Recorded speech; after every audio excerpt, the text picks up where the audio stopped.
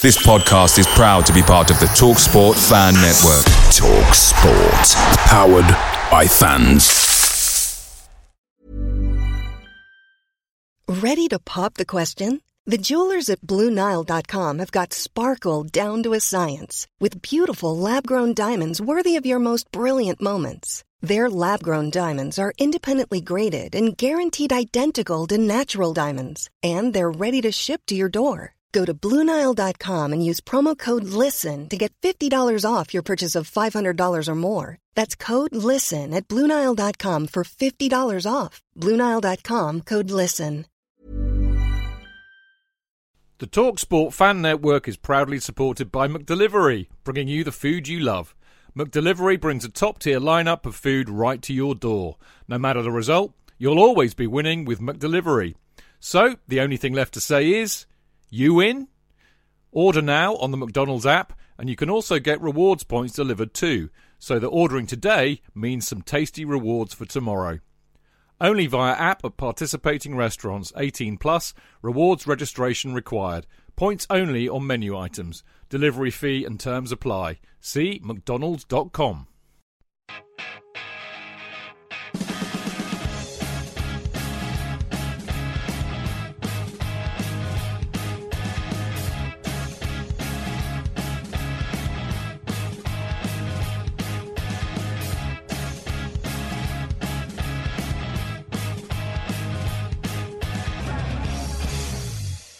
Right, welcome to the Chelsea Fancast, a special edition, as we like to do now and again, because we've got a lovely chap called Neil Fitzsimon on the show today, who not only wrote a book a few years ago. I'll ask him a little bit about that in a minute, called Rhapsody in Blue, which is basically about really the Kings of the Kings Road side from about 67 to when they won the Cup Winners' Cup in 71.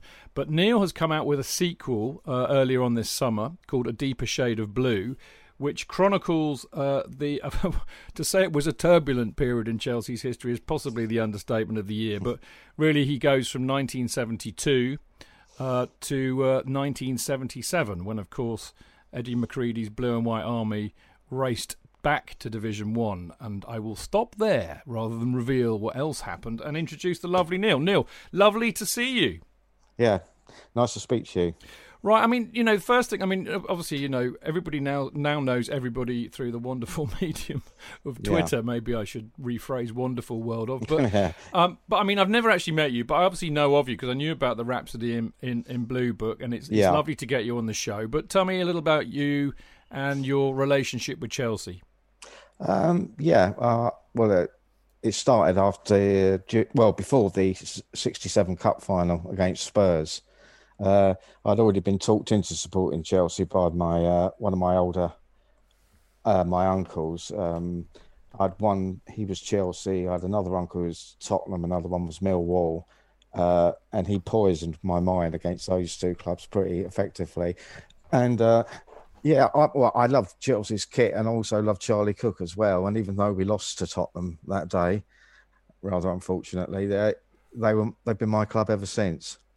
Yeah, I mean, and that's the lovely thing, isn't it? Everybody kind of finds their own peculiar way into it. I mean, a lot of the mates that I have, like you, who I have the utmost respect for and almost envy of, because they're kind of born into Chelsea, Dads were Chelsea fan, granddads were my wife was like that, bizarrely. I mean, she was born in Battersea, and her mum was a Chelsea fan and she saw us win the title in 55.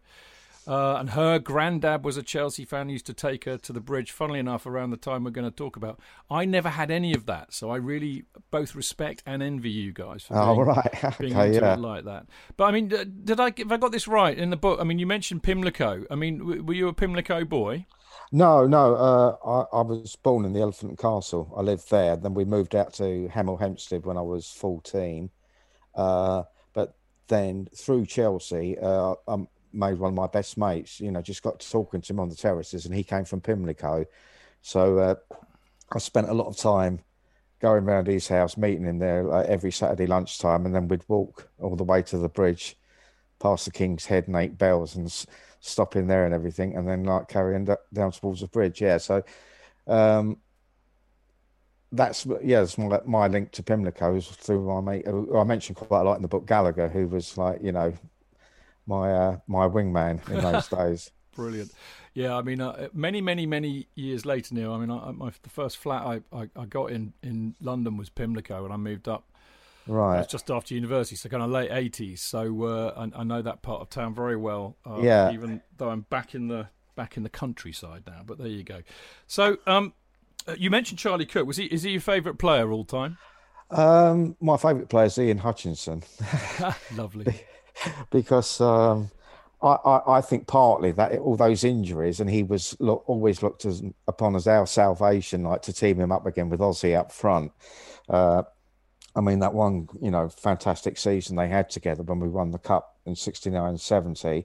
I really took to him because, he wasn't like a typical Chelsea player, really. I mean, he was like big, strong and muscular and everything. And he was like a perfect foil, I always thought, for Osgood. He never found another striking partner like that. And I just thought he's never say die attitude. And also, the goal we got in the Cup final, which saved us against Leeds. And just generally, I thought he was a brilliant player. And it was like, I think it was a tragedy that he had to retire when he was just, 27, I think, something like that. Yeah, I mean, I think that's a brilliant choice, Neil. I love that because so many people say Peter Osgood or Alan Hudson or Charlie Cook. Yeah, and I mean, I think Ian Hutch was one of the bravest players we've ever had, and sadly, you're right. And I mean, without jumping the gun, but I there are many reasons as to Chelsea's complete and utter, fall from grace. Let's put it politely over the, from 72 onwards. Yeah. But I really think actually Ian Hutch being injured a lot and, as you said, was the perfect foil for Ozzy. Yeah. I think that's underestimated in terms of the huge impact or negative impact it had on us at that time. Yeah, I mean, we bought the likes of Bill Garner and Chris Garland. And they just didn't have that like understanding and rapport. And as you said, we definitely it cost us a lot. I mean, one of my worst memories back from those days is going to that League Cup final against Stoke at Wembley, which I didn't see coming at all. Though I'd been to Orient the week before when we blew a 2-goal lead, and I started having doubts during that week. But I think with a fit Hutchinson alongside Osgood, it gave us much more variation up front, and it allowed Ozzy to fill into the spaces that Hutch created for him. And I think it was a tremendous loss. That from when was it? I think the injury started in February 71 against Southampton. He tore his cartilage, and then after that, it was just a litany of one injury after another. Yeah, that's right. Very sad and a lovely man by all accounts. I mean, let's get into the book. It's A Deeper Shade of Blue. As I said, it came out earlier in the summer. You very kindly sent me a couple of copies, which is very lovely and decent of you. Now, I mean, I know you'd written Rhapsody in Blue, which, as I said earlier, was really, when you started, as you said, you started supporting Chelsea in 67. It was real kind of a bit of a love letter to that the King's Road side, wasn't it? Yeah. So this was kind of the natural sequel, really. You've picked up the story, really, from the end of that book, haven't you? Yeah, that's right. Yeah, the downturn of the club and what it meant. I mean, when I first moved out to Hemel Hempstead, it was like the beginning of it was late 1969. And I was strutting around the place then because and then when Chelsea won the cup in 1970, the kids I played football with, a lot of them. There's a couple of Tottenham supporters, most of them Watford, being out in Hemel Hempstead. And, I was really, bragging about Chelsea. And then I suffered years of abuse and ridicule after Watford got that money from Elton John. And we ended up as being like a mid-table second division side. So, I saw both sides of the coin. Well, indeed. I mean, I tell you what, one of the things I love about this book is... It in a sense it's different, which you might think is an odd thing to say, considering that so much has been written about this period in Chelsea's history. But Tim Rolls, who of course I suspect I know very well. Yeah, he's become in a sense, a real chronicler of both the Doherty era, the kind of post Sexton era. And now he's doing one of the Sexton era. Kelvin Barker did much the same with the 80s, of course. I mean, I think he's written the seminal piece on the 80s. But actually, this book, I think, fits in really well with Tim's books, because Tim is a details man. He's a chronicler, I would say. Yeah. You've really, I think, managed to meld, all the history and the matches and what happened and the details of that, that only you can only have from being there. And by the way, I think you've got, like a lot of my friends, an astonishing memory, unlike me. But, right. But the other thing I love about it is it's also like a social history too. Yeah. Because you were how old were you in 72, Neil? I was 16. 16. 17, coming up to 17. Right. Yeah. So yeah, I mean, it's really a story about teenage years can be mental, and I think you've got a lovely element of that, and of course the playing football a lot as well.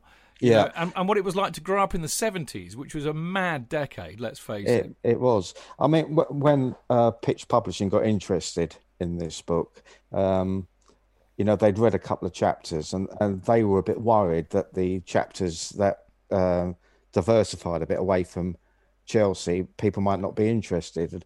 But I decided I just didn't want to write a book that just was like, we won this game, so and so and so. So I've read so many of those books, and I just was a bit sick to death of them. So I wanted to do like a cider with Rosie type thing about what it was like to grow up in those days.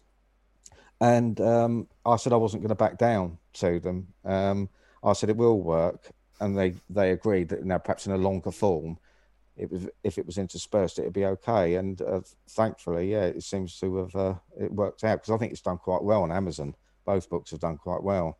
Well, I'm very pleased to hear that, and it's well deserved. But I'm even more pleased to hear you took the Tom Petty approach and refused to back down. Yeah. I mean, I know you know your music, so I would imagine you know the Tom Petty story very, very well, which was very much the same. And I'm a great fan of that attitude.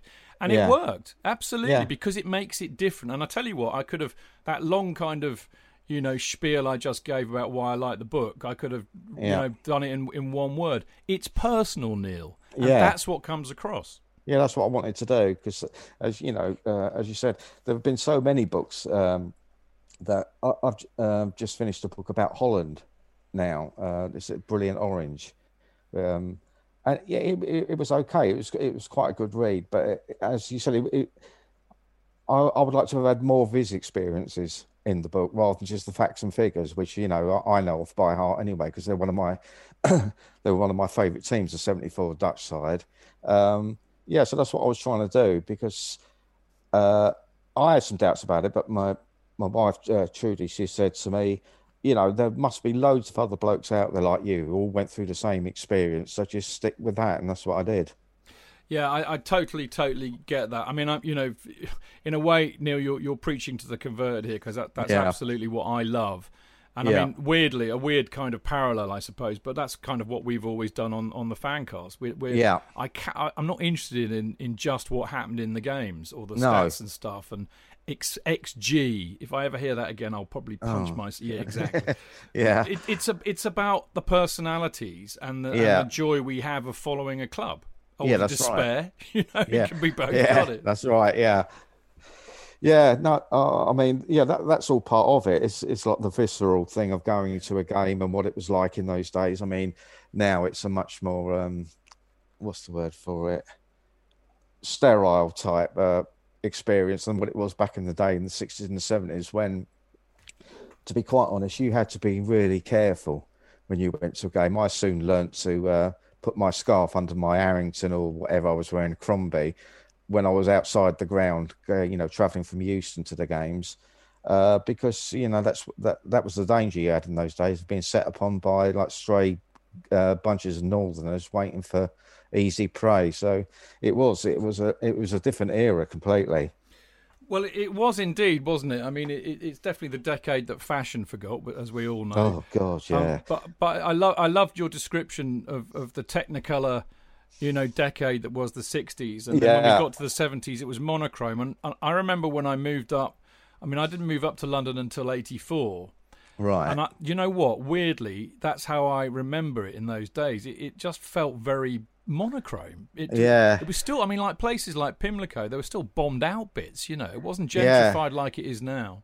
That's right. Yeah. Because I think where Gallagher lived I think it was Cumberland Street or Cumberland Terrace, something like that. And I went back there a few years ago to have a look around there, just for old times. So, and as you said, it's been gentrified now. It's completely different from when I used to go around there, because I think Gallagher's family had the whole, like, all the different floors. They all lived like that and everything. But it's completely changed, and it was a bleak decade, the 70s, especially when you start getting to the tail end of the 70s. Yeah, absolutely. With Thatcher coming in, the winter of discontent, and then you had the miners' strikes, and I mean, all the trouble really started in the early 70s, like with Joe Gormley and the miners, when we had the power cuts and everything every night. You knew the lights were going to go out at 10 o'clock at night. It was a pretty grim time. Well, I think that might have been in 72, 73, actually. Yeah. I mean, I remember as a kid, I would have only been about eight or nine then, but I remember, candles everywhere, and very, very weird. And of course, you had like three channels on the TV, and that was it. Mad time. You were right as well. I mean, obviously, I wasn't really going in those days, but everybody I know who was always said exactly what you said. It was was quite dangerous. Hooliganism had really kind of. I mean, having kind of really, I suppose, started in the 60s, it had taken on a whole different level, hadn't it, by the 70s? Yeah, I mean, I got set upon by Man United supporters at Euston coming back from a game that was in March '69. I think I wrote about that in the first book, and then. In January 1970, I received a kick in the back when John Hollins scored down at the clock end when we absolutely wiped the floor with them 3-0. And I said to my sister, who went to the games with me that season, I said, whatever you do, if Chelsea scored, don't go mad. And of course, when they scored, I went mad. And the next thing, somebody had given me quite a whack in the back with, I don't know if it's a Doc Martin or whatever, but it really bloody hurt and everything. But there was terrible fights. They delayed the kickoff that day because there were like iron bars and chains being used down at the clock end. It really was, what was really great was that I think we scored a couple of goals in the last 10 minutes, really to rub their noses in it as well. So it was, I think Peter Marinello made his debut that day and got marked out of it by Eddie Mack. So. Yeah, it was dangerous. Okay, well, look, you start the book really, it's the 72-73 season, isn't it? Yeah. So, we're still, high on the fact that we won the FA Cup in 69-70 and then the Cup Winners' Cup in 70-71. In 72, of course, as you mentioned a minute ago, we lost the League Cup final to Stoke City, which, we were nailed on favourites for. Oh, we were. But nobody had an inkling, really, of what was to come, did they? I mean, we've got the East Stand's demolished and we start building the new East Stand. I mean, basically everything in the garden looked rosy for Chelsea on the outside, didn't it?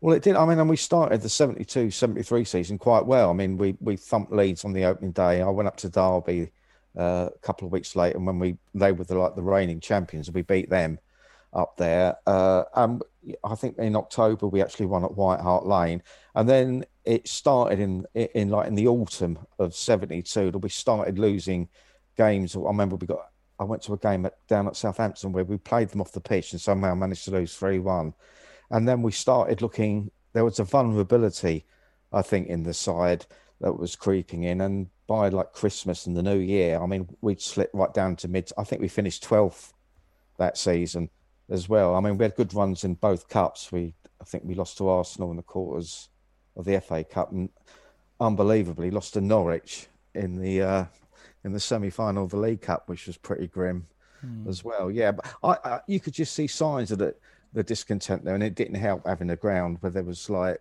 all you could see was a railway track and a graveyard stuck behind it, and the players like in porter cabins as well. I don't know. There was an air of like despondency that was coming down. You know what I mean? And it was quite sad in a way because I'd only known like real success, and all of a sudden you just realise, that things were turning for the worse. Yeah, and as I said, it in a way that doesn't make sense because Brian Mears had this great vision for the club. Yeah. We were, as I said, we were still very high on the idea that we'd actually finally won a few things. But I think in a way, for me, that 72-73 season was really the beginning of the end, wasn't it? It was certainly the beginning of the end for the Kings of the Kings Roadside. I mean, you mentioned the semi against Norwich. That was the fourth time in 14 months we'd lost a cup tie when we were absolutely nailed on favourites. Yeah, that's right. And that was the last semi-final, major semi-final we'd had for 12 years. Yeah, I think when we played Norwich, we were due to have played them the week before Hutch's comeback on the Saturday, but that was rained off because I remember I was going to go to that game, and then Hutch came back on the Saturday and we beat Norwich 3-1 and he scored 2 goals and it was like the prodigal son returning. And then we played them on the Wednesday night and somehow contrived to lose 2-0 to them. Then I think there was that in the return game, the fog came down when we were losing 3-2, but they replayed the game and then I think we lost 1-0 in the replayed game. That's right. And as we were saying, I mean, it was our worst finish since '62. I mean, I think that, as you said, from spring onwards, we were in relegation form, weren't we? Something like one win in 10 was the worst run under Sexton at that point, I think. Yeah, I remember going to a game in the spring of '73 when we lost 3-1 at home to Stoke. I think a player called Tommy Ord scored. I never saw so much more. And they just completely gave us the runaround. You know what I mean? And it was really sad. And where there'd been like passionate support everywhere, people were starting to get onto the team and everything and make jokes at them and everything. And it was a really depressing time. It was indeed. Apart from the one bright spot on that season, which was Raquel Welch turning up, of course. Oh yeah, against Leicester. Yeah, I went to that game. Yeah, I saw her walk down the side of the pitch. Yeah, that was brilliant, wasn't it? Yeah. I mean, if we go into 73, 74, I mean that's really, I think, where the wheels really do begin to fall off. And I mean, I think if we set this in some sort of historical context, it's very easy to say, everybody goes, oh, well, the players like Osgood and Hudson threw their toys out the pram and it was all a bit, toxic in the dressing room. But I think, I mean, the other thing is people like Eddie Mack, some of the older players that had been very much part of the famous Kings of the Kings Road start were really getting past their sell-by date. Yeah. And actually, if we look at it now with a modern lens, we could say, well, what we needed, Neil, was to spend some money on rejuvenating the side. We've got these brilliant youngsters coming through, like Ray Wilkins, Gary Locke, Swain, Mickey Droy. We just need to, maybe buy 3 or 4 players, replace some of the older players, and we go again. But of course, we couldn't, could we? Because financially, we were absolutely stuffed. Yeah, absolutely. Yeah, broke. I mean, that the East Stand almost put the club out of business. I mean, it was considered a white elephant for years. I mean, when it finally opened, in 74, 75, I mean, that season ended in relegation. Looking at it in a modern way, that's what we needed to do. I think Eddie Mack, by 73, I don't think he played in that season. If I remember rightly, I think 72, 73 might have been his last season. And it was looking tired. And also, I think the problems with Osgood had been going on for some time. I mean, from that transfer listing in August 71. And I think Sexton was a little bit uneasy with players like Hudson and Cook and Osgood, who I think he saw their talent and couldn't quite understand why they only turned it on in some games, like big match players. But that was definitely, that 73-74 season was utterly miserable. Yes, it was. I mean, I think the reality, as it often is, isn't it? It's never just one thing, is it? It was just a kind of I think we had a perfect storm of stuff going on. Obviously Ozzy and Hudson were not happy campers. Yeah. Some of the side were getting past their sell-by date. The youngsters that were coming in, whilst good, were untried. We had absolutely no money, couldn't really buy anybody. No. And as you said, Sexton had an issue, I think, didn't he, with managing certain talents. Egos, I think, is probably the best way to put it. Yeah, that's right. Well, I think I said that in the book A Deeper Shade of Blue. I find it a bit rich that he accommodated Stan Bowles when he went to Queen's Park Rangers. Yeah. I found that a real strange one because Stan was no saint, and we all know about that. He liked to to go, down the bookies and everything. And he was a bit of a loose cannon, but I'd have loved to have seen Stan Bowles at Chelsea, to be quite honest. That he accommodated him, and I just found it a bit, and I found it a bit rich when he came down a few weeks after we'd got rid of him, and QPR murdered us 3-0 at the Bridge with like David Webb in the side as well. It was quite a chastening experience. Yeah, I mean, I often think about this season, and certainly the next one is because I mean, by the end of this season, Ozzy goes to Saints, doesn't he? I think in the spring. Yeah. Hudson's gone to Stoke, so they've made just over 500 grand selling those two. But it seems to me that the whole dressing room has completely lost it. Sexton gets sacked, doesn't he? In October. October 74. I think when we lost 1-0 at home to Wolves, that was his last game in charge. Yeah, I mean, it seemed a crazy decision really to let those two go. Earlier that year, and then back the manager, and then sack him a couple of months into the new season. Yeah, it was really, really odd, wasn't it? I mean, Rick Glanville sums this season up, I think, absolutely perfectly. He says, systemic dysfunction, anarchy, and chaos. Yeah, it was. Yeah. It kind of sums it up, doesn't it? Beautifully.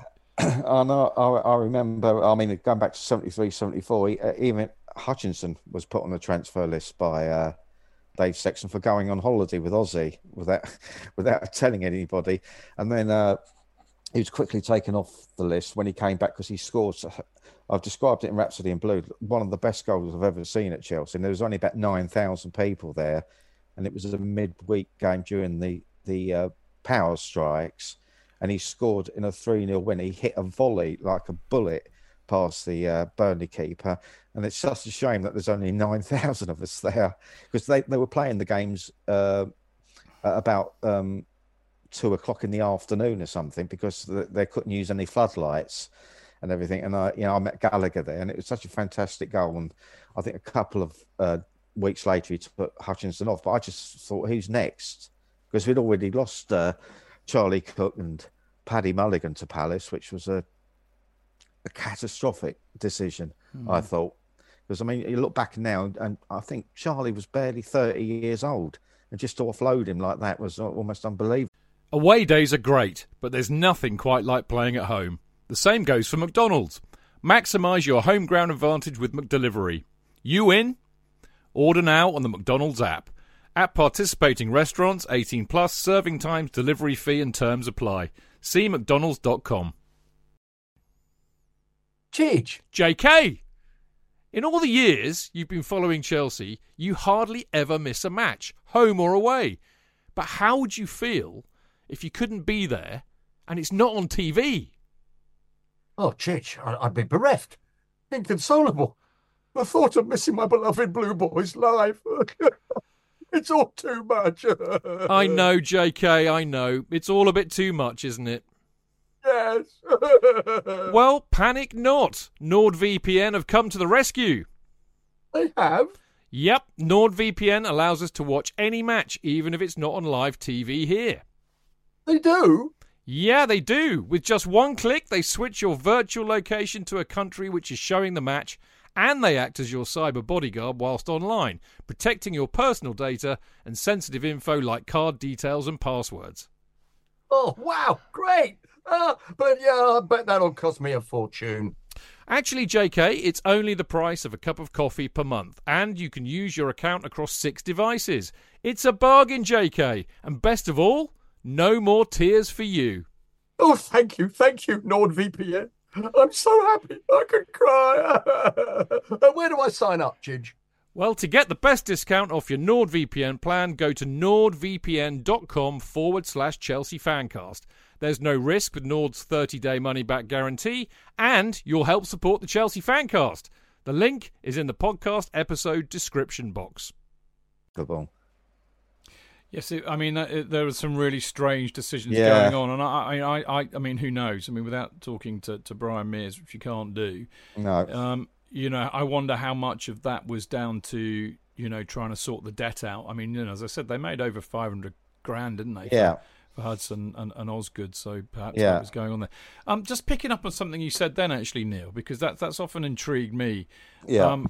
Because the attendances were falling and falling and falling at this time of Yeah. year. I think, yeah. We avoided relegation thankfully by beating Burnley 3-0, didn't we? And that was the lowest attendance since 1938, 8,171. Oh, is that what it was? Yeah. God. Now, I know the power cuts were clearly an issue, but it wasn't just that, surely. No. We were in deep trouble then. I think we finished, was it 18th that season? I think we even somehow contrived to lose to Manchester United. It got relegated. Yeah. That season 3-1 at home and everything. So yeah, it was. It was a depressing. Not to go. It was all doom and gloom, but it was. Yeah, there was just an air of despondency about the whole place. It just it reminded me of like a cinema where everyone decides that the film's no good and you can hear all the seats going up. You know what I mean? So everyone's leaving. It had that atmosphere about it. Well, I think you're right. I think you could see that the decay had set in wherever you looked. The players, the toxicity in the dressing room, the stand, the issues with that, the North stand crumbling away. Oh, that emptiness. It was grim, wasn't it? That's the only way to describe it. Yeah, it was, and we got sick of the sight of seeing like the away supporters down the other end all celebrating while we're just standing there, and teams that wouldn't have lived with us a few years before. As you said about the 8,000, against Burnley, whatever it was, you just go back 4 years. In March 1917, I was in a crowd of 62,000 to watch us play Man United the week after we got to the cup final, and it was, I think about 15,000 were locked out that day as well. It was pandemonium getting in that day. So yeah, it was a real sharp fall from grace.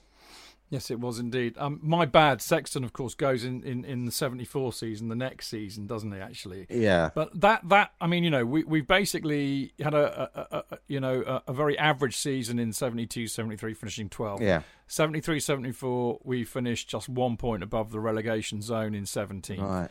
Yeah. Obviously, we all know, most Chelsea supporters will know, we end up getting relegated in 74-75. Yeah. But again, even in spite of what we were saying, I think it's a good point, actually. All the supporters knew what was going on, but the club seemed to be in cloud cuckoo land. The East Stand opens, as you said. We also signed David Hay, didn't we? That's right. From Celtic after the Scotland doing really well in the World Cup in 74, in fact. Yeah, and he played really well in that, and I was quite staggered that he actually decided to come to Chelsea, even though, I've got no love for Scottish football. I think it's an absolute joke. I was delighted because I'd watched him in the World Cup that summer, and I think he was named in one of the teams, a lot of the best 11 of that World Cup. So I was quite amazed. But again, that never worked out because he was beset with injuries pretty soon after he joined the club. I think he seemed to miss more games than he played in, David Hay, even though in that promotion season, 76-77, he was excellent. Yeah, he was a quality player, wasn't he? But yeah, right, he was. Definitely beset by injuries. That season, really kind of in terms of how we played, followed on from the one before. And we soon end up in a relegation fight. Again, even I remember this game, bizarrely. When I was at school, a couple of my best mates, one was a big Chelsea fan. Yeah. One was a big Spurs fan. Right. It was the Spurs fan's birthday. Now, by some kind of weird serendipity, I've just been in Trent Bridge with him for the last 4 days, getting horribly drunk watching the crickets. He's still a mate now, bless him. Yeah. But he went off with his dad and my other mate, who was a big Chelsea fan, to White Hart Lane towards the end of the season for a match that's now known as the Battle of White Hart Lane. Yeah. I would imagine you were there, Neil. Yeah, I went that day, with Gallagher. We actually went into a pub to have a few stiffners before we got in there that day because I didn't know we were going to face it. We actually saw the Chelsea team coach go past us up the Seven Sisters Road that day, and I always remember seeing John Hollins just sitting there, looking really miserable, and I didn't know that he'd been dropped that day. In fact, I don't think he ever played for Chelsea again after that. I think Ray Wilkins, that was his first game as captain. And I don't know, Teddy Maybank, and I think, what was that name of that? John Sparrow were playing. But that was a grim day. I mean, because Spurs were equally as bad as us, really. And I do think if it had been us at home, it would have been them that would have taken the drop. But yeah, it was a pretty fierce day, and there was loads of trouble outside there that day. But I don't know if you've read it in the book. Jack Taylor, the referee, was actually in our compartment on the tube train. Brilliant. Coming back, which just seems, almost incredible now. But I turned to Gallagher and I said, "What do you think of the referee today?" And he, I won't repeat what he said. I said, "You think that?" I said, and I said, "You'd tell him that." He said, "I really would." I said, "Well, he's just standing over there. Go and tell him." My mate Gallagher, because he was a big bloke, Jack Taylor, and everything. But he just fronted it out. Yeah, that was a pretty miserable day going down there and seeing that. But I'd almost resigned myself to it by that after. I remember the date. It was April the 19th, 1975. I'll never forget that day. Yeah, I mean, I think us, Spurs, and there was another London team, wasn't there, that was locked up in this relegation battle. Who was it? It might have been Arsenal, actually. They were in and around it, weren't they? I mean, they finished 16th in the end, but yeah, because we beat them at Highbury that year. I remember that because I went to that game. I think it was over the Christmas that year. Because I think West Ham won the cup, so they had a pretty decent season. But it was a straight shootout between us and them, wasn't it? But thankfully, it's all come good in the end. And I'll take the relegation over what we've achieved in the years since that. Well, there is that. I mean, it was just mental, and again, it seems to me to be, kind of almost emblematic of what was going on at the time. The gates were locked before kickoff. Jack Taylor, I think he delayed the kickoff. There was loads of fighting on the pitch, kung fu fighting on the pitch. I always remember that. Yeah, that's right. Yeah, there's footage of that, isn't there, with all the kids with their silk scarves tied around their wrists and everything. And I honestly, Neil, I am a lover, not a fighter. I mean, and I would be about as useful as a piece of fudge in a fight. But I remember as a 10-year-old. No, it'd be 9 at the time. I see these two mates had gone up there, and I don't know why I couldn't go now. But anyway, and I remember watching it on the news because it made the news, the 6 o'clock news, and there was a part of me that was like really jealous that I hadn't been there because it looked absolutely mental. And as a 9-year-old, it looked exciting. What can you say? Yeah. Because I think we had the Park Lane end that day, Chelsea. We took over that, and there wasn't so much. Again, there were fighting on the pitch and everything like that, but the trouble outside was 10 times worse. I mean, you heard the sirens going as soon as the game's finished, and I remember that actually. Me and Gallagher sat around for a while on the terraces and waited for it to disperse a bit because we'd been caught there a couple of times before after the League Cup semi-final when we knocked Spurs out with that last-minute Hudson goal.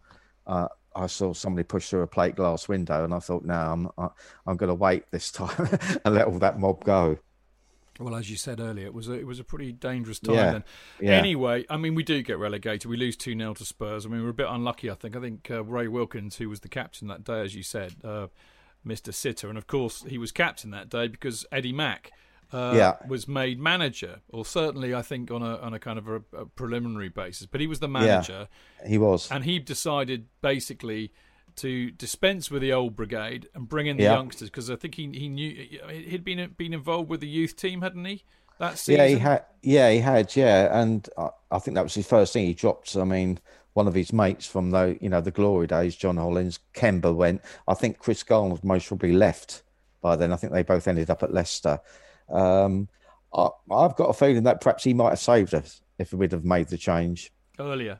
In October, rather than Ron Stewart taking over, who'd been really a man that nobody knew. I mean, he was the assistant to Dave Sexton. And we just thought, well, we're having to do that because we've got no money. We can't attract anybody like a top manager in. But I think if Eddie Mack had got in there, he might possibly have saved us because some of our performances in those games, the last couple of games of the season against Sheffield United and Everton, were really good, even though we didn't win either game. You could see signs there that he was giving like fresh blood a chance. Well, that's certainly what he did, and I mean, you say it in the book, and again, I think so many people I know of your vintage who were going then say the same thing. But that Eddie Mack side that he created. I mean, the first season was 75-76. Then, of course, the 76-77 season, which we got promoted.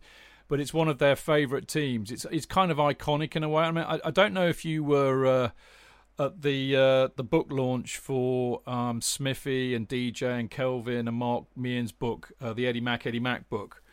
No, I wasn't. No. Well, I mean, it was quite weird being there for me because I mean, I wasn't going when that team was around, but I grew up knowing about that team, and Ray Wilkins was one of my all-time Chelsea heroes. Oh yeah, great, brilliant. Yeah, so I kind of went there, like, I felt part of it, but a little bit on the outside. But it was quite fun viewing it from the outside. Yeah. And seeing all of my mates just so starstruck because they had the whole of that. Well, all of those who were still with us of that team there, as one. And Eddie, who of course very rarely makes it over here, and everybody says it's one of the best evenings they've ever had. Which kind of shows you how much love there still is for this particular team. But there was good reason, wasn't there, Neil? Because he brought the youngsters in. Ray was the captain. They were exciting, weren't they? Yeah, they were great. I mean, that, as you say, that first 75-76, I think we tried to play our way out of the division that year, and we got bullied by quite a few teams. I mean, there were the likes of Bolton and Sunderland, who looked like, something from the land of the giants and everything. But by the time that 76-77 season, there seemed to be like a steel within the side, like a swashbuckling type thing, and we weren't taking any prisoners. And I think I said in the book, I was quite delighted that I think the Notts County manager said about our second game of the season that we were nothing but a bunch of animals. And I thought, well, that's that's what I want to watch. We can turn it on, but we can also dish it out, because David Hay and Steve Wicks and that lot, they wouldn't take any prisoners. Yeah, and it was just it made you like, they brought the pride back to the club, really. It was like I thought the dawn of a new era. Well, yeah, I mean, it's kind of, again, history and hindsight are very interesting things, aren't they? Because I think the transformation from the despair that had been, I mean, we said decaying, didn't we? And the club had been decaying for 3 or 4 seasons. And in a way, by bringing in all these youngsters, and also Eddie played really good attacking football, I think. And I mean, oh, he did. Yeah. I mean, when I had to put the 50 years thing together, we were all watching as much of this on YouTube as we could, and I was really surprised actually how good the football was.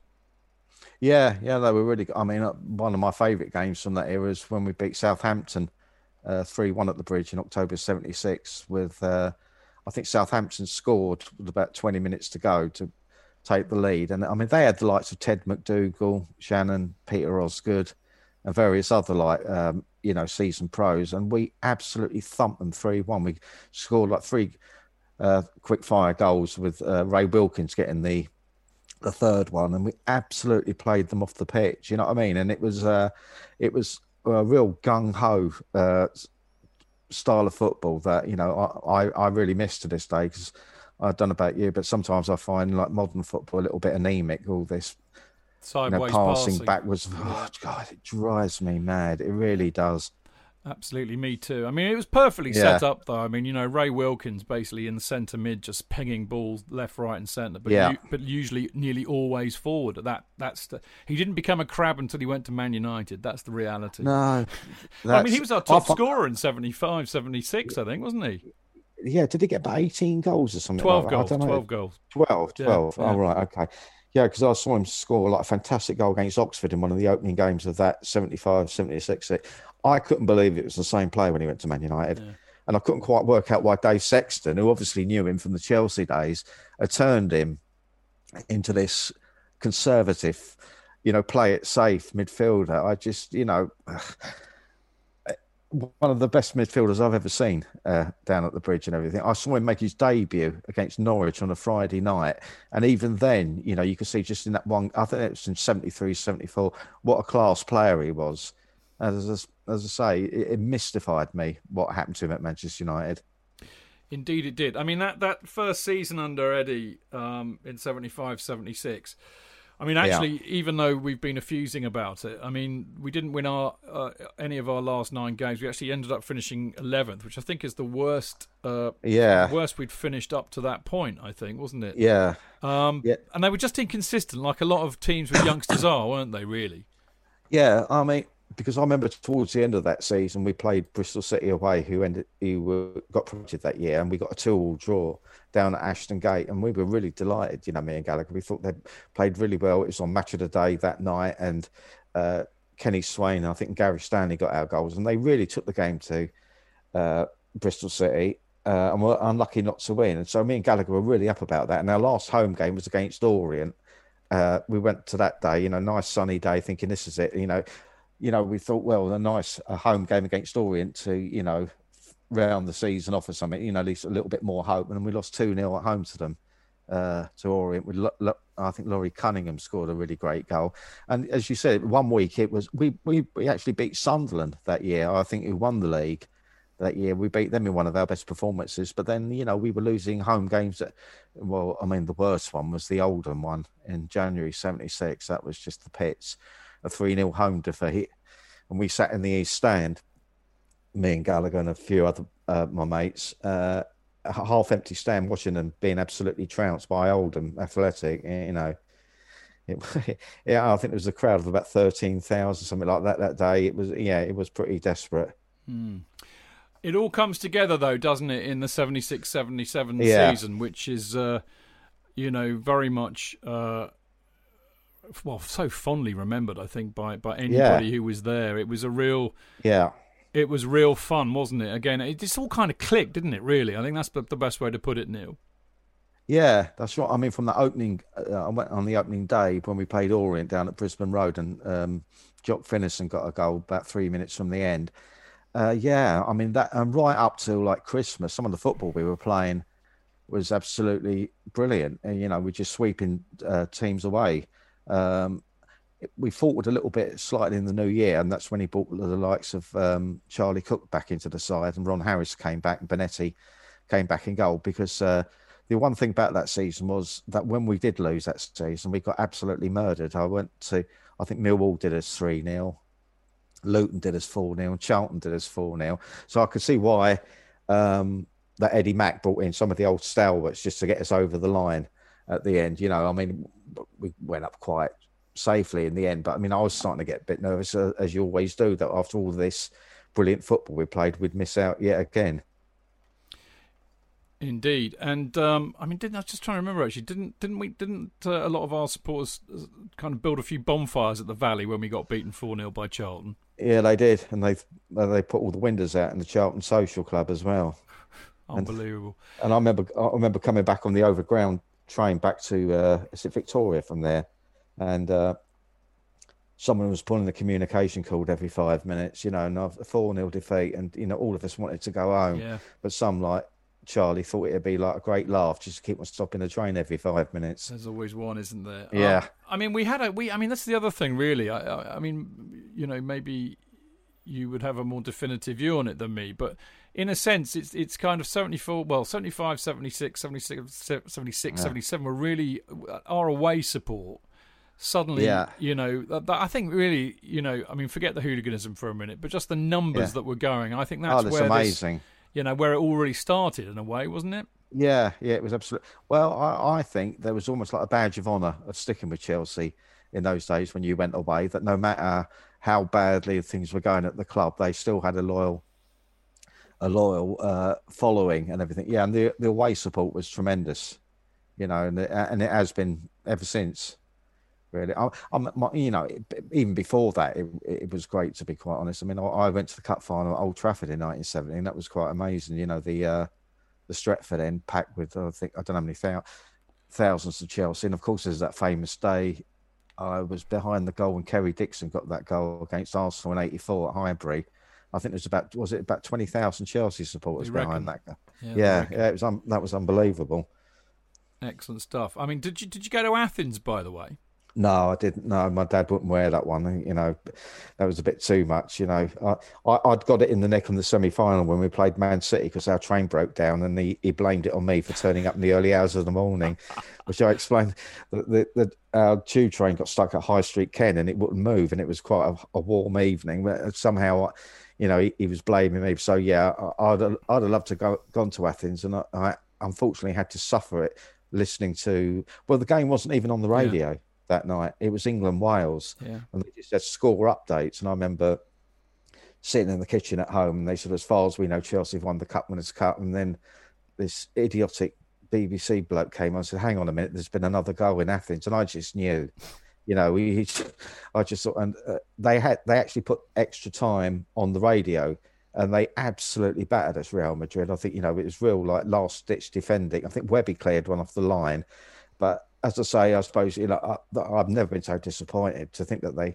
you know, the bloke was rubbing it in, saying, oh, they actually brought the cup out and put the blue and yellow tassels on it and everything like that. But at least it allowed us to see it on the Friday night which was televised. Mm-hmm. Yeah, brilliant stuff. I mean, there was only about 200 Chelsea fans there, I think, weren't there, that stayed. Yeah. But it's a bit like the Sex Pistols gig at the Free Trade Hall in Manchester. Now there are about 200,000 people who say they were there, I think. But yeah, that's right. Yeah, I did know one bloke who's about 5 or 6 years older. He actually went out. He was there for both games. I don't think I mentioned him in the book. Arthur, he wasn't one of my favourite people. I don't think he had the imagination to lie about it. But he wasn't even. He was a Luton supporter, but somehow he went out there for a jolly up for that week. Brilliant. I do know several people who went, actually. Yeah. I'm delighted to say, you know, some really who have become really, really good mates. And I mean, one of whom said it took him about 2 weeks to hitch back because he had no money. I mean, but there were stories that there are some people that never came back. They just stayed there, didn't they? Got married, made a life. Yeah, they made a lot of friends, didn't they? Yeah. Apparently, there's still bars out there with all the stuff. Yeah, it's amazing. It is indeed. Anyway, back to 76, 77. And it's funny that we're talking really about, you know, the tremendous away support we had, because the key match really all boiled down to Wolves away, didn't it? We were competing with Wolves to try and get promoted that season. Yeah, and I think Forest as well. They were in the firmament. This would have been Clough's Forest who go on to win the league the next season, I think. Unbelievably. So it was us, Wolves, and Forest. We have to go to Molineux. Apart from the fact we couldn't, because apparently there were bans in place for the Chelsea fans. Yeah, that's right. Yeah, and I never went to that. I had to suffer that when at my girlfriend's house, again, waiting for updates on the radio. But I think that's where that thing came in, that you can't ban a Chelsea fan. And I think there were thousands of Chelsea up there that day from what I've seen. And when you see the footage at the end of the game, there's a lot of Chelsea up there. But that was a particularly taxing afternoon to wait for the updates coming through to that. And I think when Wolves equalised, I thought, oh God, here we go. You know, there's about 10 minutes left, but thankfully it all turned out well. And even better that Spurs practically were confirmed as being relegated the same afternoon. Yeah, a definition of a win-win. Yeah, it definitely was. But it was interesting actually, because in the commentary, I don't know, it might have been Motson, but the commentary, actually it wouldn't have been Motson because it was ITV. I think it was huge. I think it was Hugh Johns. Hugh Johns, but he mentions it because when Chelsea scored, obviously loads of Chelsea goes up, and he said, "Oh, there's a lot of support for Chelsea in here," and I don't quite know why, because they're supposed to be banned. That's right. Yeah, because it's Tommy Langley, wasn't it? That's right. Yeah. I remember that. Yeah, I think that was Hugh Johns. So I really like Hugh Johns. I thought it was a brilliant commentator. Great commentator, wasn't he? Yeah. Brilliant. Anyway, so mass celebration when we have our final game at the Bridge against Hull City. Yeah. And that's also gone down in folklore for various reasons, hasn't it? Yeah. I was on the West Stand benches that day. I did mention earlier in Deeper Shade of Blue that I went onto the pitch after our last game against Stoke in 72 when the old East Stand was coming down, and actually managed to score with a tennis ball in the net down at the shed end before we got thrown off the pitch. But by 77, I was like about 21 then, so I decided not to go on the pitch. Yeah, but I mean, it was a perfect opposition, really. Hull. I mean, they just laid down and died, really. But I mean, it was a great day. Yeah. Sorry, go on, Neil. Go. Only really battered by the one against Leeds in '84, which I fondly remember with Ken Bates's comment about Leeds having a really bad day, which caused he came out with a megaphone and said something disparaging about Leeds having a really rotten day, and their supporters then started lobbing bricks all over the place. Didn't they kill the scoreboard that day? They did. Yeah. yeah. They did. I do remember that. Right. Yeah. So, I mean, Eddie had to come on the pitch. Didn't need to basically say, look, stop invading the pitch, otherwise the game will be abandoned. Yeah, he did. Yeah, he came out with his trendy 70s like overcoat with his pendant around his neck and his shades and everything. Yeah, he definitely was a character, Eddie Mac. I really liked it. I liked him as a player, and I thought it was a tremendous loss letting him go like that. It's one of the worst decisions the club ever made. Yeah, I mean, you do talk about it in the book, obviously, because it was just so heartbreaking for many supporters. But how did you feel? I mean, how did you find out, and how did you feel about it? I found out round at my girlfriend's house. I'd been working that afternoon, and I came back.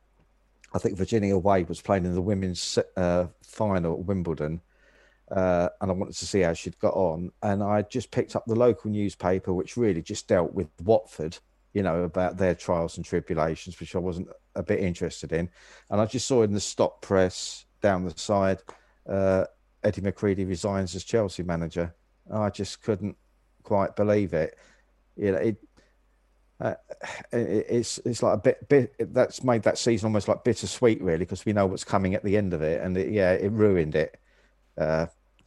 It didn't ruin it. I mean, great that we're back in the first division, but I did have worries then that when Ken Shellito was appointed, because Eddie Mac, I don't know, he was a bit like in the Tommy Docherty mould, wasn't he? He'd make brush comments that we're going to terrify the first division, and that just went out of the club. And it was a real blight on that season, I thought. Well, it was like the death of hope, wasn't it, in a way? Because, I mean, we'd played such great football this season. It really clicked. Yeah. You got all these youngsters, Ray Wilkins as the captain. It was all looking very, very good. Yeah. And as you say, when Eddie goes, you kind of knew that was, that's that, really. And I mean, it's kind of lovely to talk about these things in a hypothetical way. But I mean, how do you think we would have done in the first division the next season if Eddie had stayed? I don't. We survived that first season, didn't we? After he'd gone, I think we might have finished like mid-table, something like that. It was the passion was missing from the club as well, and there was a different style of play the following season. I say it's hypothetical. I'd like to think that swagger that he'd instilled in the club would have seen us through games. There were signs of it that following season. Of that, we absolutely murdered Liverpool in the FA Cup, knocked them out of the cup, and then we beat them. What people forget, a few weeks later, we beat them 3-1 down at the bridge when Tommy Langley scored an absolutely fantastic goal against them. So there were signs there, but I mean, I think it would have been difficult to have improved it that much without making a few signings, really. And of course, we still had no money. I mean, I think we were 3 million in debt at the beginning of this season. I think a lot of people thought that either we got promoted or we'd go bust. That's right. Well, yeah, that 76, 76, yeah, because I write in the book about in the summer of 76, just seeing a news board outside like Chelsea face extinction and everything, and I mean, the thought of that, your club's not going to be there anymore. But I mean, me and Gallagher, we had an emergency phone conversation that night, and we decided that if they went out of business, that was it. I was never going to nail my colours to any other mast. So, that's your club and that's it.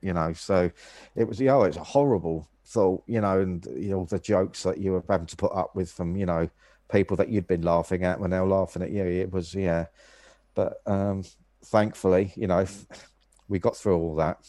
We did indeed. I mean, it's interesting actually, just picking up from what we were saying about how well might we have done. I mean, if you think about it. We came second in the second division this season, 76-77.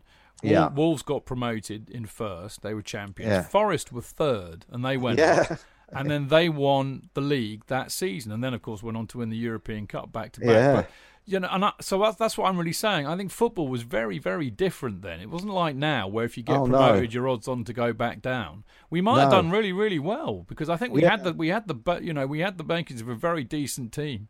Yeah, we did. Yeah, as I think as you were saying, the heart was ripped out of the club really when Eddie Mac went. I mean, supposedly the players, there was a deputation led by Ray Wilkins to get him to stay, but both parties refused to back down, and that was the end of it. So yeah, you don't know, because if anyone had said to me in '77, when Forest just about edged out Bolton, I think, at the end to go up with us, that they'd win the league and the League Cup the following season, I would have laughed at them, even though they looked a decent side. When in '77, when I saw them down at the bridge when we beat them 2-1 at the end of that season, I would have, I would have thought no chance. So perhaps you're right, but with that gung-ho, never say die attitude, it might have got us through. Well, we'll never know, will we, No. Neil? And that's the kind of joy of it, in a way, isn't it? Yeah, that's right. I mean, turning really, well, I say turning to the book, but the book is your journey, through those 4 or 5 seasons. But yeah, I mean, I'm sure I know what the answer to this is going to be, because everybody I know of your vintage will say the same thing. But favourite season or favourite matches from that period, favourite experiences? The 69-70 season, definitely my favourite, still is. And I still consider that to be the Chelsea team. I mean, I could just go like Bonetti, Webb, McCready, Hollins, Dempsey, Harris, Cook, Hudson, Osgood, Hutchinson, Houseman. I don't even have to think about it. Not forgetting Tommy Baldwin, who played in the final, because Hudson was injured. I mean, my favourite game was the Bruges one in '71, which I think a lot of people go back to that night. Just a fantastic evening. I've never heard the noise like that at the bridge.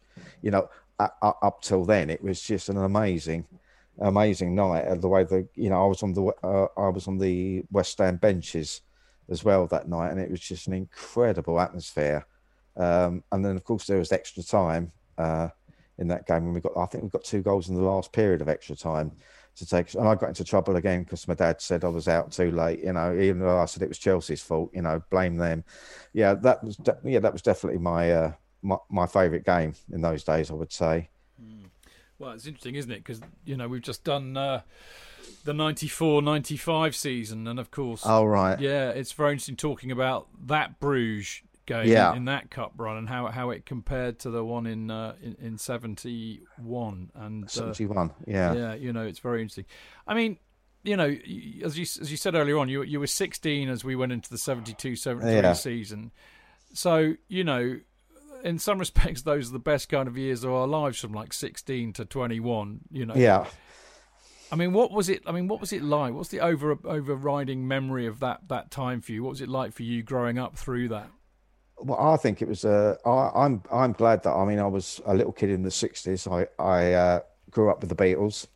If you're talking about like the social side of it, and there just seemed to be something exciting happening every week. I mean, even as a little kid, I realised something was going on. And then when you got to the '70s, what with the football, the interest in football after our World Cup win in '66, it was a brilliant time for football and for music as well. I mean, the likes of Bowie and people like that. And I was brought up. I feel sorry for it sounds like an old boy now, but I feel sorry for the rubbish they have to put up with now. And what I was brought up with, I think we definitely saw the best of both worlds in those days. Yeah, I mean, it's interesting, isn't it? Because I mean, I was 16 in, let me think, 81. Yeah. So I kind of, grew up with punk, right? Yeah. And all of that, and always feel really blessed to have been that kind of age at that kind of time. Loads going on as well. Yeah. You talk about the Thatcher thing going on. There was lots to be really angry about, and as a kid of that age, you want to be angry about stuff. Yeah. I mean, I was really into Elvis Costello. I mean, I worked with his drummer last year. Oh, Pete really? Thomas. Pete Thomas. He's done a few of our tracks because I've still got publishing deals in France and out in the States, and I do stuff like for film and TV, and they use some of our stuff. And I did a few tracks with Pete Thomas and also Bowie's drummer Woody Woodmansey. Really? Blimey. Yeah. Because our producer Pat Collier, he was in the Vibrators, and he went on to do Walking on Sunshine, with Katrina and all that lot and the Wonder stuff. So so I'm still working with Pat to this day. A friendship that's gone on longer than I care to remember, really. Well, it's a weird tangent, but there's a link in there, as there always is. But I mean, Chelsea's got a remarkable relationship, I think, with music, hasn't it? You think of all the musicians and pop stars that have been associated with the club and still are. Yeah, that's right. Yeah, there's quite a few high profile. Well, I think the Sex Pistols were. But was it Steve Jones and Paul Cook? Yeah, both Chelsea boys. Yeah. When we won the title in 2005. I couldn't get a ticket for Bolton, so I watched it in some ropey pub in Pimlico on my own. Right. On my own, would you believe? Yeah. With the equivalent of a padded cell. Yeah. And then when we'd won, my phone was just buzzing, and all my mates said who hadn't been able to go to Bolton, we're all going down to Stamford Bridge. We're going, come down. And we went down there, and there must have been 3,000 or 4,000 people in Fulham Road. The road's shut, police not quite knowing what to do. Yeah, and just got absolutely hammered. I ended up in the Imperial pub dancing with Paul Cook. Oh right, blimey! Who was there doing the same thing? So there. I see. Yeah, brilliant night that was. It was indeed. April the 30th, 2005. You've got a good memory for dates as well as everything else. Yeah. Oh, look, my missus, she thinks I'm a freak because we'll be watching a program. Of course, I know all those years, and it came up the other night, and it's some date in 1974, and I said, "Oh, that was a Friday," and then she pulls the telly, and she said, "Is there something wrong with you?" Because it's a bit. But I've always been like, I can link it to dates and everything, so. Even about other clubs, I know their dates and the lineups, and things which people think are freakish. But if you've got that type of brain, that's it, really. Well, I mean, I'm sure on behalf of anybody who's read the book, or on behalf of anybody who's about to read the book, I'd like to say how grateful we are to you, Neil, because and all my other mates who've got these mad encyclopedic memories like Mark Meehan and Kelvin Barker are exactly the same. Because I can't. I mean, if you asked me the last Chelsea game, I went, well, I'll tell you what. In 2 weeks' time, ask me what happened against in Chelsea for Palace, and I won't remember. No. I mean, and I'm useless. So thank God for people like you and Kelvin and Mark for having such great memories and then putting it down in books so that we can be reminded of it, because it's a very apart from being lovely reading, because they're really great books. It's a really valuable service you provide as well. Yeah, I'm starting on a third one this month as well for Pitch Publishing, and that's going to take in the John Neal side. It's going to go on from we'll cover like the period from 77 through some really dreadful years, and then like the rebirth, like the 82, 83, then 83, 84, which were like completely polar opposites of each other, when we just missed relegation and then got promoted. So yeah, I'm starting that for Pitch this month. Well, I'm so glad you. I was going to ask you that anyway, funnily enough, because it's kind of glaringly obvious in a way that it has to happen. Yeah, because you've got to 77. Yeah, and I mean, I know because we've just done all these 50 years shows. In fact, actually, because as I said, I've been re-releasing them, and I think I put up the 78, 79. Yeah. Episode. Yeah, I saw that. Yeah, and I think, what did I say? Question: where were you when you were shit? Answer: season 1978 to 79. Oh my God! Because what a season that was. Yeah, it didn't really get much worse than that, but it has to be done. Somebody's got to do that period from 77 to 83, 84. So it's brilliant that you are. Yeah, I'm doing that. Yeah, I'm starting, which is about 9 months of work, but and after like really. It is so difficult, because working in music, you work one way, but to write a book, I mean, I do about 2 pages 5 days a week, and it's you think of any reason not to go up there and start writing again, but it's worth it in the end. Yeah, well, it certainly has been. It's been it's been brilliant talking to you, Neil. But I mean, the book's fantastic. I would recommend it to anybody. What's your favourite bit of the book, do you think? What Deeper Shade? I suppose towards the end of the 74-75 season, right? Not favourite like memory, but I mean I think that is still vivid, like the Tottenham game. But writing about the 76-77 season and the way because I suddenly, I said to Trudy, my wife, that, you know, people are going to, it's just all doom and gloom, this book. I mean, there's no light relief to it until you get to the end of it, and then everything's on the upturn again. So it was definitely a relief when I got to the 76-77 season. I was running out of adjectives to what to say, to you, how bad we were during those times. Well, indeed. Well, if you'd have finished at the whole match, you would have definitely had a happy ending, but you can't do this book without saying what happened next, which is Eddie going. So yeah, that's right. Yeah, I do get that. Now you can get this and Rhapsody in Blue, so you get Deeper Shade of Blue and Rhapsody in Blue from Amazon. Yeah, that's right. I think, it's all over the place. Yeah, Pitch, they've got it. I mean, it's been selling around the world as well. I mean, I think they've done quite well with it. I mean, I suppose they must have done fairly well because they've, commissioned me to do another one for them as well. So, yeah, that's really good news. And, as you say, I don't think anyone's really covered that period of time then. So, yeah, I thought I'd get... And also, it's going to be along the same lines. So I'm going to do the social history as well and what I was up to, because I think that adds a little bit more, depth and, first-hand experience. I don't think you can beat it, Neil, as we were saying. I mean, anybody can write a book that, well, actually, that's not true. But, I mean, Tim, as we know, does just an unbelievable job on chronicling what goes on. But you have to be really good to do that as well, I think. Yeah, but I think you can't beat the personal approach, is what you've done. No, I mean, I took part in the crowdfunding for Tim's book, Sextant. And I also got... a few Christmases ago, I got Doherty's Diamonds, and that one, which I thought the research on that was unbelievable. I just don't know where he got it from. It's a really an amazing book, that. No, he's. I mean, I know Tim very well. He's a great mate, but he is a real detail merchant, and I think that's the point, isn't it? Your personalities do come through. Your writing in a way. So Tim was always going to write that kind of a book. Yeah, and I, having read your book, you are a storyteller. Yeah, it's all about stories and anecdotes, and I don't think you would have done it any other way. And I think it's all the better for it. Yeah, I think so. I think it's I listened to my wife Trudy, that she said, there are going to be blokes of your generation who would say, and I've had loads of messages like that from people, on Facebook and everything, saying, yeah, this is exactly what I went through and everything, and I remember this and I remember that. It's been brilliant to get those messages as well. Well, there you go. I'm sure you'll get many more, Neil. Now, as I said earlier on, you very kindly gave me 2 books. I'm going to give one away as a competition prize. Do you have a question? Yeah, what future star of the Dutch team in 1974 played in the European Cup Winners' Cup quarter-final in 1971 for Bruges against Chelsea at the Bridge?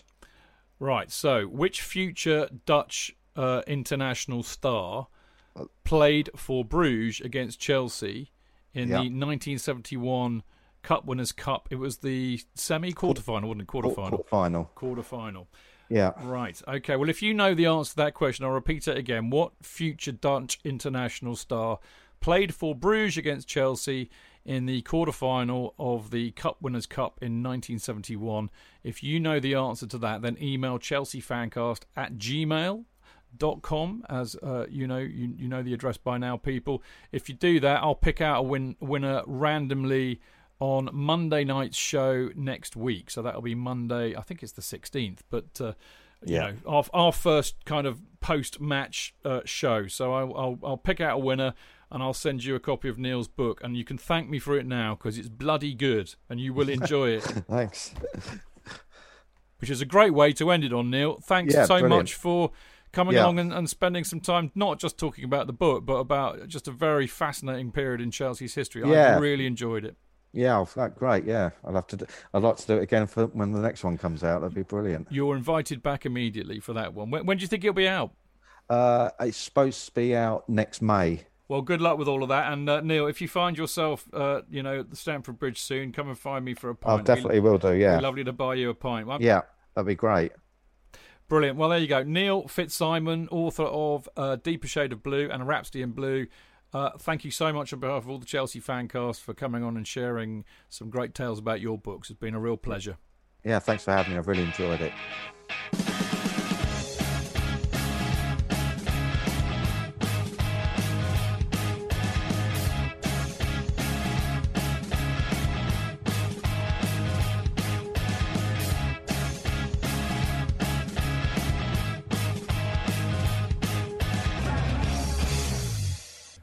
It's the 90th minute.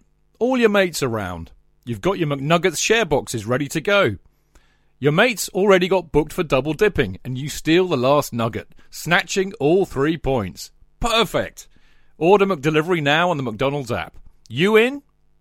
At participating restaurants, 18 plus, serving times, delivery fee and terms apply. See mcdonalds.com. A lot can happen in the next 3 years. Like a chatbot may be your new best friend. But what won't change? Needing health insurance. United Healthcare Tri-Term Medical Plans are available for these changing times. Underwritten by Golden Rule Insurance Company, they offer budget-friendly, flexible coverage for people who are in between jobs or missed open enrollment. The plans last nearly 3 years in some states, with access to a nationwide network of doctors and hospitals. So for whatever tomorrow brings, United Healthcare Tri-Term Medical Plans may be for you. Learn more at uh1.com.